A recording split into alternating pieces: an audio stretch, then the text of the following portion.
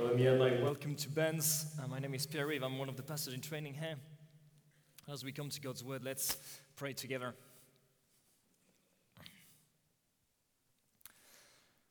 Our Father in heaven, as we have sung earlier, hallelujah, what a Savior you have given to us in the Lord Jesus Christ. And we long to grow in our knowledge of Him. We long to see more of His glory. And as we behold, as we contemplate His glory, we long to be changed more and more into His likeness.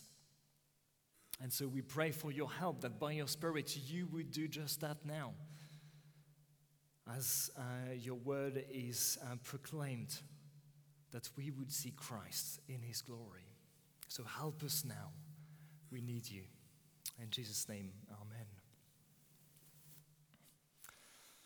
Well, have you ever felt so confident in your success only to fail miserably?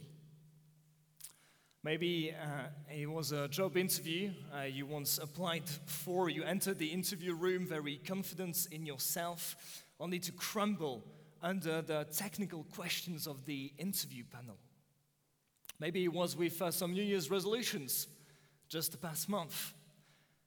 You've strongly, confidently, enthusiastically resolved to read through the whole Bible in a year this year. Yet we are the 18th of February and you've not finished Genesis yet, which is the first book of the Bible.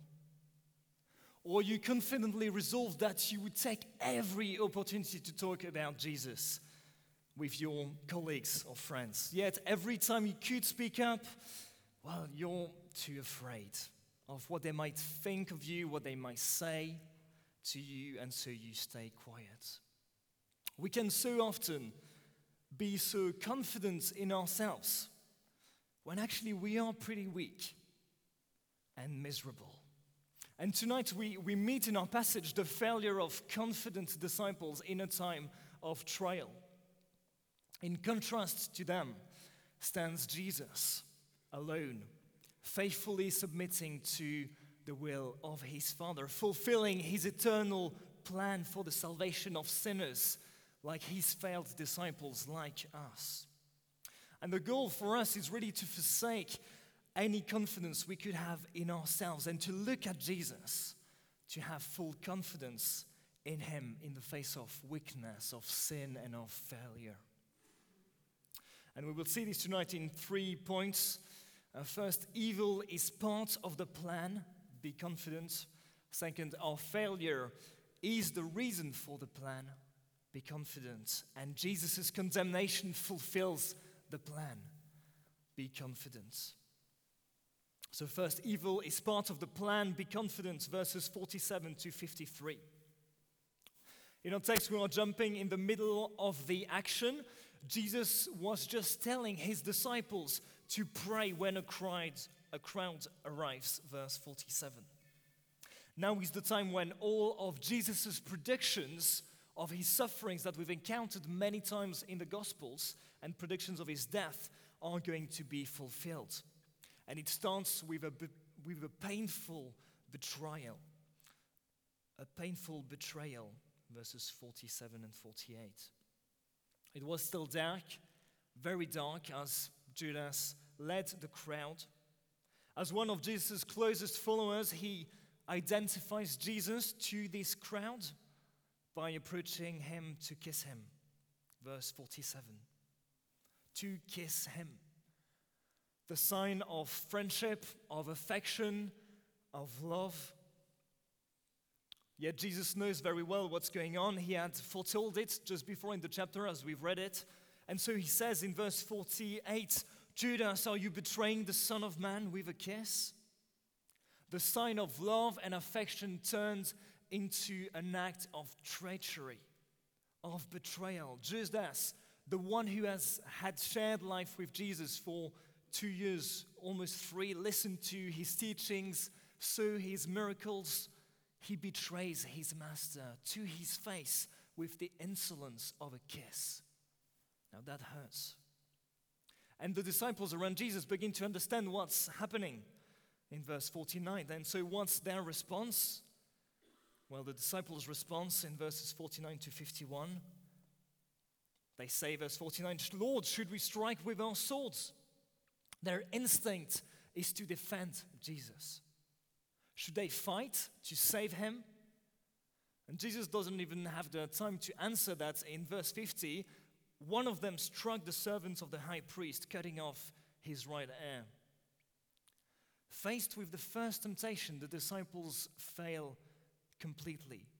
As Jesus makes clear in his answer to them, no more of this. Verse 50. Jesus had told them numerous times that it was necessary for him to be rejected, to be put to death in fulfillment of the scriptures and of God's plan. But the disciples are reluctant to that. They are resisting God's plan. They don't want Jesus to suffer and die. They failed to pray back in verse 45, and now as the time of trial, temptation comes, they fall into the temptation of resisting God's plan. Jesus knew very well the agony that was waiting for him, more than the disciples could ever imagine. And that's why he prayed in verse 42 in anguish about that. Yet in his prayer, he chose to submit to the will of his Father, which meant in this situation not defending himself when betrayed and arrested. And so as a sign of his willingness to fulfill his task and to suffer, he, verse 51, touched the man's ear and healed him. Jesus will not fight back. And in verses 52 to 53, we see Jesus' response to the crowd. Jesus' response. This great crowd of officials, composed of the chief priests, the officers of the temple guard, and the elders, have made the trip all together to arrest him with swords and clubs. It's quite ironic. They are acting as if Jesus was the most dangerous criminal or a revolutionary leader. His healing of the man there proves just the opposite. And moreover, Jesus has not been acting in darkness as a criminal would do. As he says in verse 53, every day I was with you in the temple courts, and you did not lay a hand on me. Jesus is plainly innocent. They are the ones acting and scheming in the darkness. And so Jesus says, but this is your hour when darkness reigns. Jesus knows the time has come for him to suffer, to subject himself to the power of darkness. This is the moment when evil men have their way. It is their hour. More than that, it is the moment when Satan has his way, or seemingly so. Don't know if you noticed, but the spiritual world has been in the background all along. Satan has entered Judas in verse 3. He has asked to sift all the disciples as wheat, verse 31. An angel strengthened Jesus in verse 43. Behind the scheming of the religious leaders and Judas' betrayal, spiritual forces are at work. And this all highlights for us the significance of this moment in Jesus' life. Human and spiritual forces combine to kill the Son of God. At this crucial moment in the history, not just of the life of Jesus, but of the cosmos, darkness seems to take control. But is everything lost? Are things getting out of hand for Jesus? Well, no, it's all part of God's plan. Jesus had foretold that all this would happen. The scripture is being fulfilled, as Jesus said back in verse 37. Through the works of darkness, God is about to bring about the greatest salvation in the history of humanity. There is an amazing truth here that God used the power of darkness to provoke its undoing. Evil was used as part of God's plan to exalt his Son, to save his people, and to destroy evil.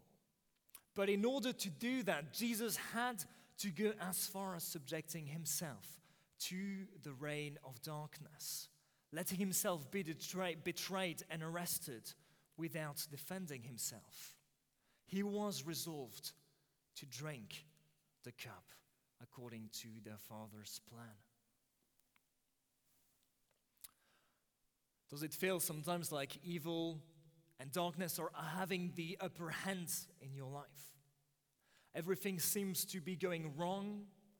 Wicked people around you seem to have their way. It's almost as if you could hear the devil laugh in the background. But God has not lost control. He used the darkest of darkness in the life of Jesus to bring about the greatest good, your salvation. He will use the darkness you are experiencing in your life for your good and his glory. Whether it be the angry boss, the rebellious child, the dark clouds of depression, the financial struggle. That's not to explain away your suffering. Jesus knew that all this suffering was part of the plan, and it was not going to make it much easier for him. It was still very painful, beyond comprehension for us. And also, we may sometimes never understand why certain things happen to us. Yet in this, we can look with confidence to the Lord Jesus Christ, our perfect Savior and King, who went through the darkest of darkness to conquer evil for us, so that in the present, it has no ultimate claim anymore on us, and that on the future, it will be banished forever. And he is now with us as the King who is in control and who has triumphed over darkness. We begin to see emerging here a picture of the faithful and perfect Savior we have in Jesus, in whom we can be fully confident.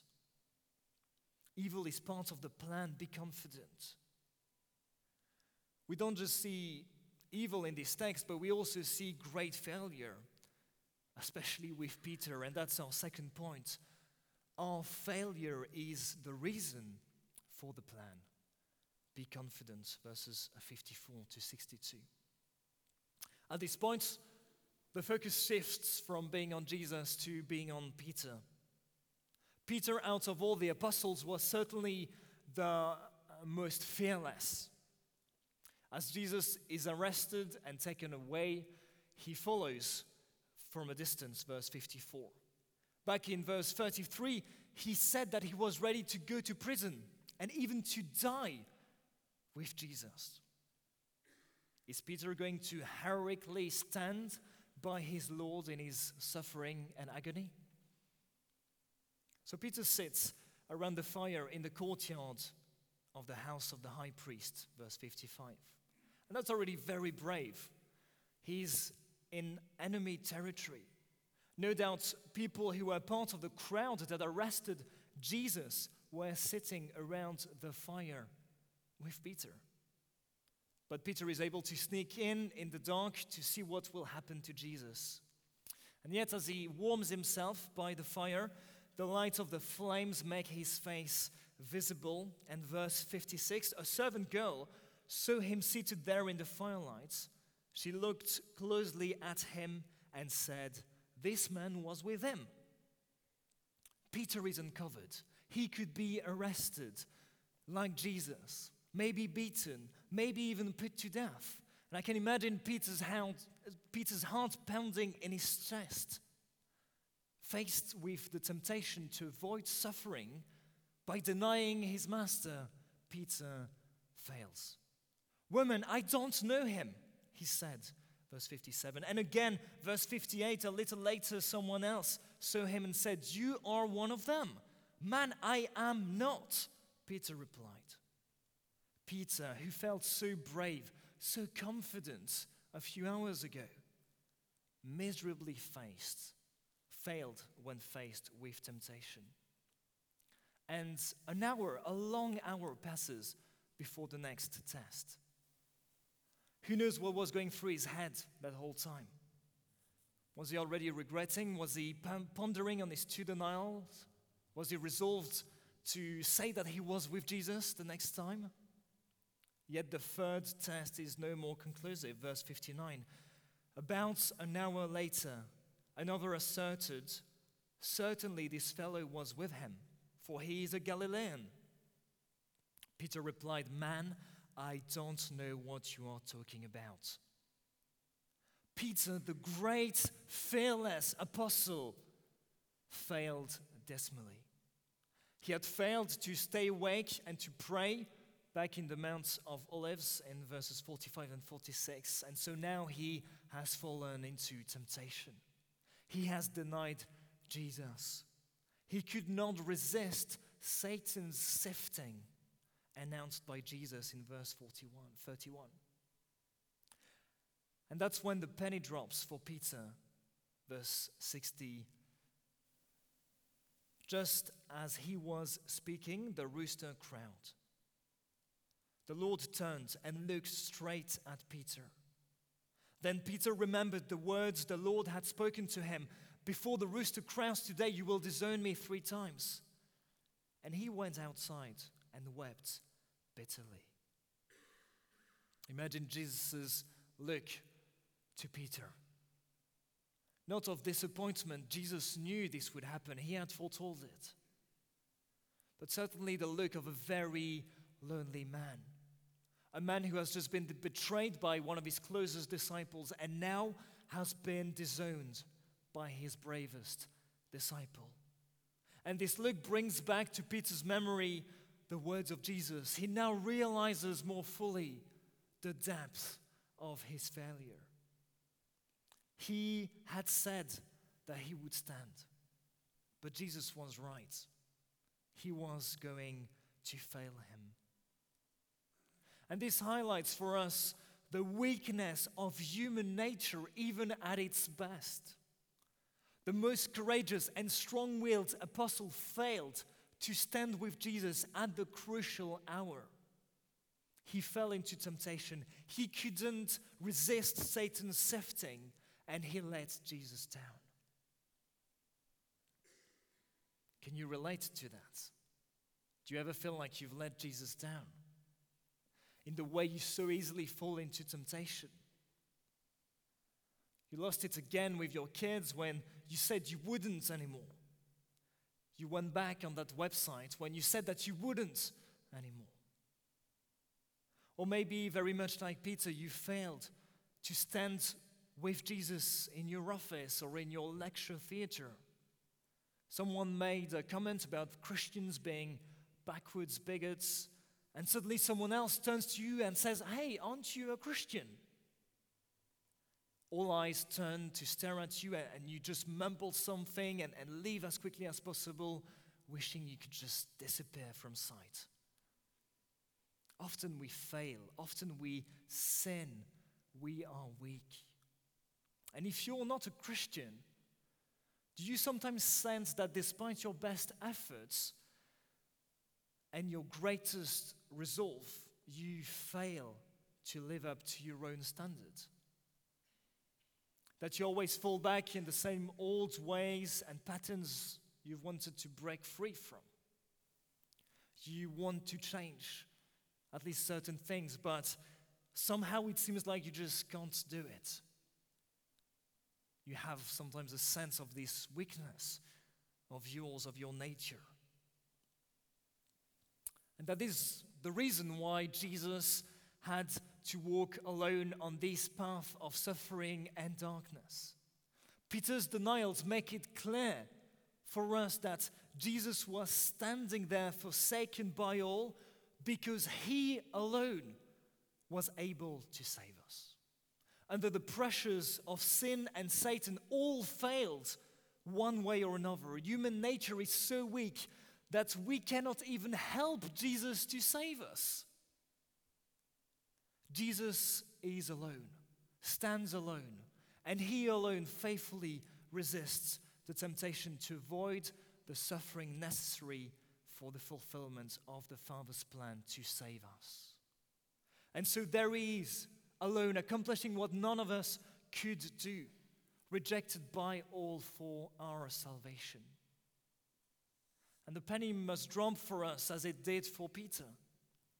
We must realize that we are not the strong person we thought we were, that we are not the good person we thought we were. We must come to that place of insight and of clarity on our own state of weakness, of sinfulness, so easily prey to Satan and to evil.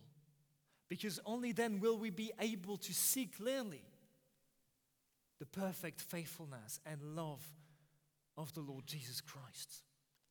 We are weak and sinful, and that's the point. That's why Jesus did it all. This is the Savior we need and the one we can be confident in. That means that when we fail to stand up for Jesus at work, yes, we should lament our failing like Peter, but we should not stop there, but turn to Jesus in prayer, confess our failings, and ask for His grace to stand firm the next time.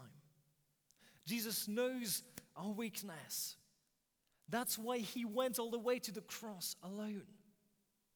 So we can be quick to confess it to Him.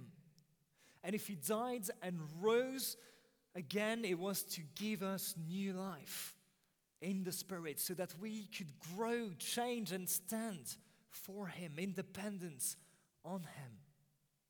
So ask for His grace and help to stand firm.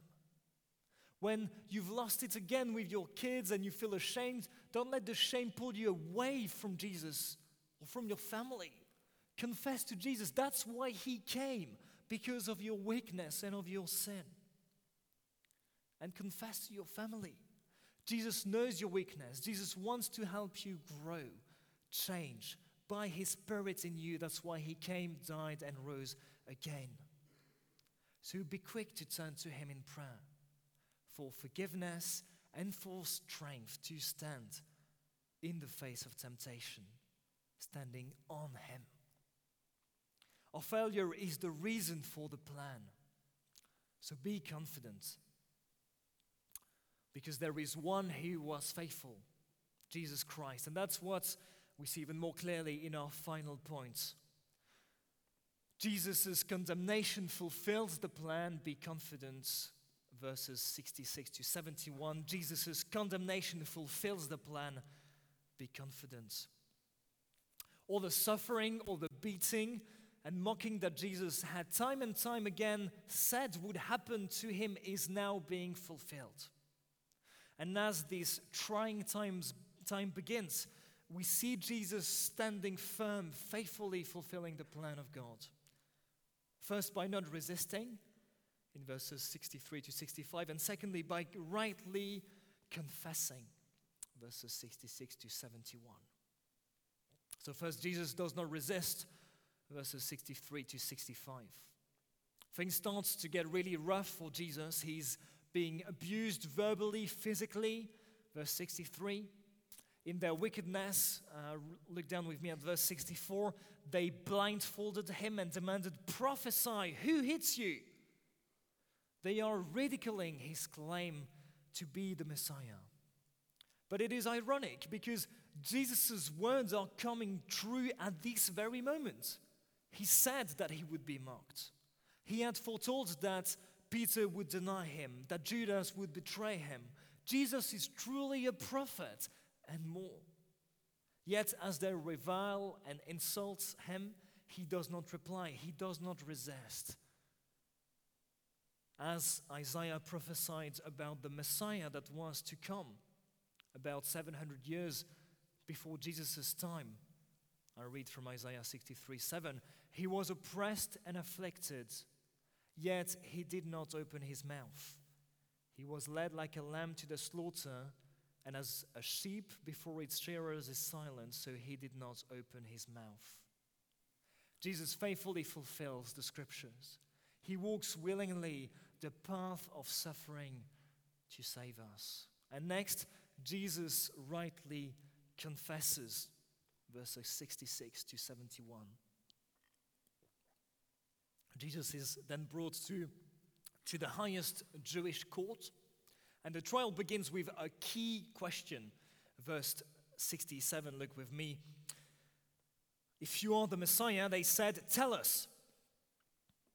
The Messiah was the title of God's promised king, who would, as the scriptures had promised, would come, establish the kingdom of God and deliver his people from their enemies. It was the figure the Jews had waited for centuries. Is it Jesus? Is he the real deal? Is he the Messiah?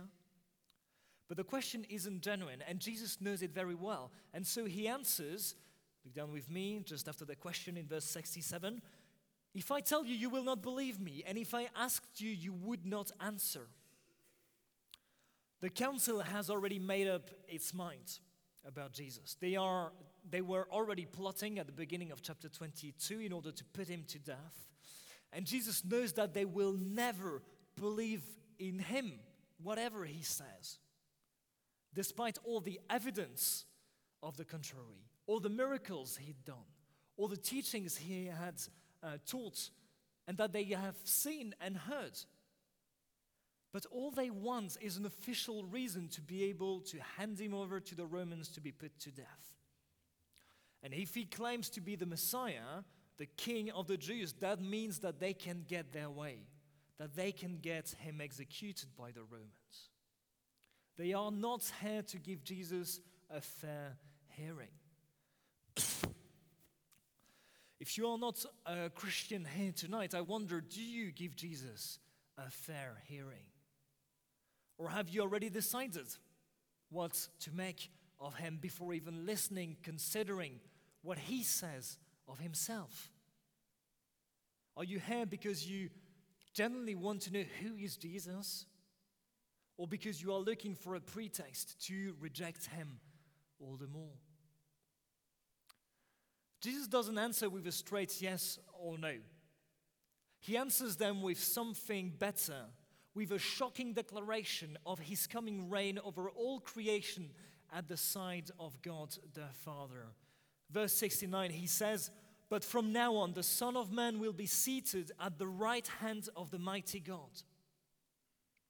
Jesus here refers to a prophecy in Daniel 7 in which a figure of the Son of Man receives from God an everlasting kingdom and dominion over all creation.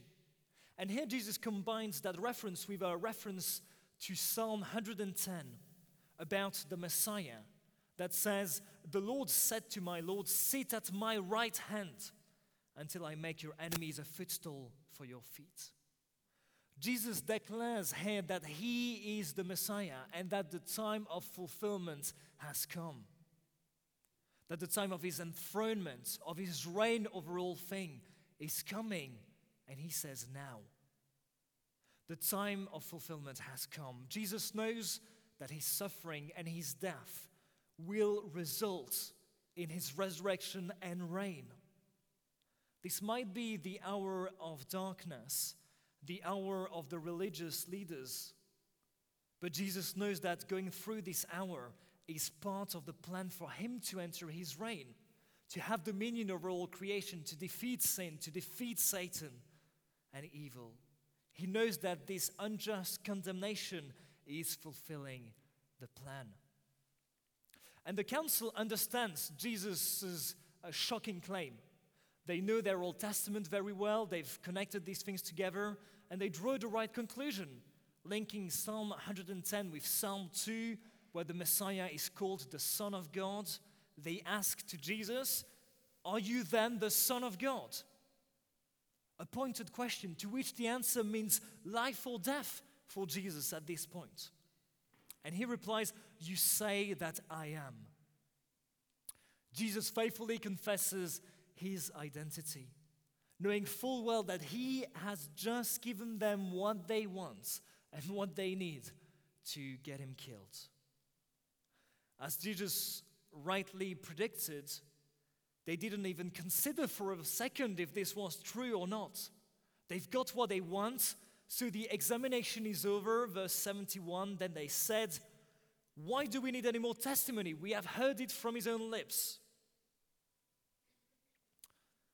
Well, what do you make of Jesus' claim tonight if you are not a Christian?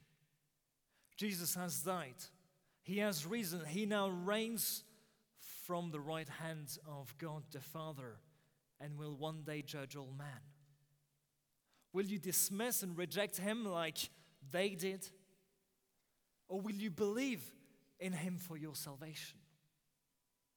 And if you're not sure what you think, I hope you realize that you need to investigate. It's too important for you to leave it there, to think about it later.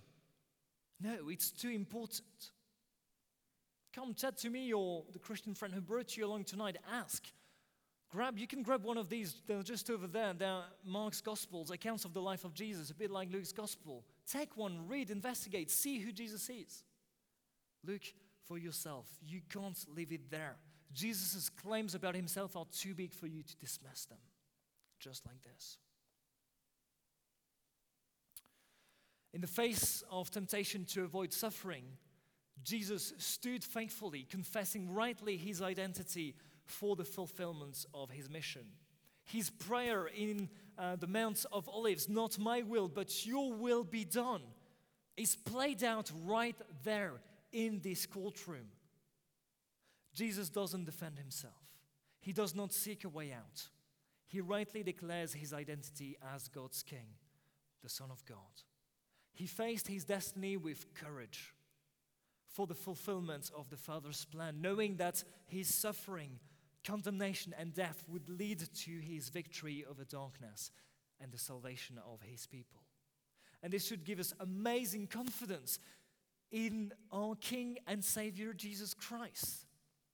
He is the faithful one who has entered the hour of darkness without falling into temptation. He bravely spoke truth to his own condemnation. He stood firm in the darkest hour for our sake. He fulfilled the Father's plan. He did not let us down in that courtroom. And that means that he has won the victory over his enemies. Satan, who has sifted Peter and the disciples, this great enemy against we could not prevail, has been defeated by Jesus' faithful obedience up to death. Even as he subjected himself to the power of darkness, it was in order to conquer it forever. And the good news is that Jesus wasn't just victorious over evil and sin for his own sake, but for our sake, so that we could be victorious with him too. Have you lost hope in victory over sin? You say, I've done it so many times, I've tried so many different things, I'm never going to change, I'm hopeless, it's impossible. Well, if you are a Christian, this is a lie. In the light of what Christ has done, in the light of this text, it is impossible to believe these things to be true. Christ has defeated evil so that we could live in freedom from sin and from evil under his reign, not under the reign of sin and Satan. With Christ, you can change. With Christ, you can make progress. You can say no to sin. You are not under Satan's dominion. This is not triumphalism, to be clear. I'm not saying that you can be perfect and sinless now. But one day you will be. No more sin, no more Satan, no more temptation, no more evil. One day when Jesus comes again, victory will be absolute. And so we cannot give into despair. We cannot. Change is possible now, and ultimate victory is inevitable. All because of Christ. And so if you have fallen into despair because of a weakness of yours, a sin of yours, some failures of yours, confess it to Christ. Bring it to him. And resolve before him to take up arms again against your sin. Not in your strength, not with confidence in yourself, but in the strength he gives. Confidence in him through prayer and the Spirit. In the face of our weakness and failures and our sins, there is only one place to turn. There is only one person to find confidence in, Jesus Christ, the one who faithfully fulfilled the Father's plan to save us. There is no other king like Jesus. There is no other Savior like Jesus. Let's pray.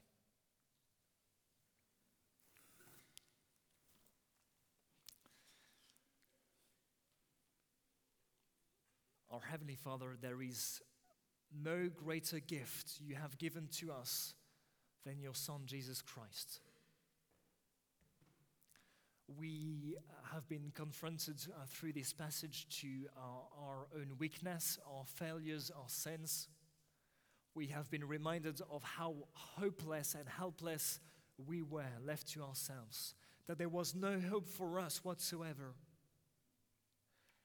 And we are amazed and we are so thankful for the Lord Jesus Christ, the one man who stood there in our place, who faithfully submitted to your will, who stood sinless until the end, who faithfully went to that place of suffering, agony, and death for us. We thank you for him, and we pray that you would give us confidence in him, that you would give us to fix our eyes on him and him alone. That's in the face of all weakness, failures, and temptations, we would look to him and find strength until he comes again and we finally see him face to face. In Jesus' name, amen.